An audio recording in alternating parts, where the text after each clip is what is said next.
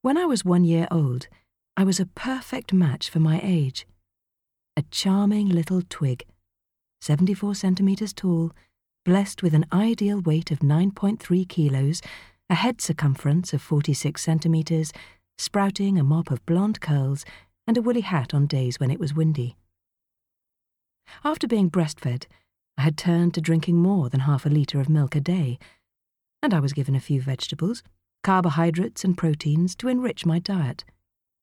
At tea time, I'd have homemade compote, and every so often, a few morsels of food that melted under my palate, like sorbet. At the age of 1, I also took my first steps. There's a photo to prove it. While I was skipping around like an awkward little deer, occasionally tripping over a rug or a coffee table, Colette and Matisse took their final bow. Simone de Beauvoir won the Goncourt Prize, and Jane Campion came into the world, little knowing that, 39 years later, she would move me to tears by placing a grand piano on a New Zealand beach. At 2, my growth curve filled my parents and paediatrician with pride. When I was 3, 4 second molars were added to the collection of teeth in my mouth, which already included 8 incisors, 4 first molars and 4 canines. But Maman still preferred to grind the walnuts and almonds I insisted on having, for fear that I might choke.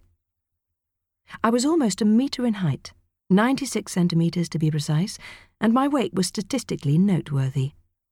14 kilos, perfect for my age, distributed with a great deal of finesse. The circumference of my head came to 52 centimetres, going by my health record book, and Papa's time in Algeria was extended. He would send us letters filled with sadness, photos of himself surrounded by his friends. They'd be smoking, sometimes laughing, sometimes they seemed depressed. They were maybe 22, 25, 26. They looked like children dressed up as grown-ups. You had the feeling they wouldn't grow any older. At 5, I was just like any girl of 5 ought to be. I ran, I jumped, I pedalled, I climbed, I danced. I was good with my hands. I could draw well. I would argue. I was curious about everything.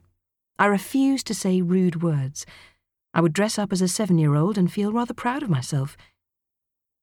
Then there was an uprising in Algiers, and Papa came home. He had a leg missing, and I didn't recognise him. At 6.5, I began losing my incisors, and my expression would seesaw between a grimace and an idiotic grin. I managed to skip the metallic taste in my mouth, the tooth fairy and the 1-franc coins under my pillow. At 8, records show that I was 124 centimetres tall and weighed 20 kilos. I wore cotton jersey shirts, gingham skirts, a little bib-fronted dress and, for my Sunday best, a silk taffeta frock. Ribbons fluttered in my hair like butterflies. Maman loved taking pictures of me. She used to say that beauty doesn't last. It always flies away, like a bird from a cage. It's important to fix it in our memory, important to thank it for having chosen us. Maman was my princess. At 8, I was aware of my sexuality. I knew the difference between sadness and disappointment, pride and joy, anger and jealousy.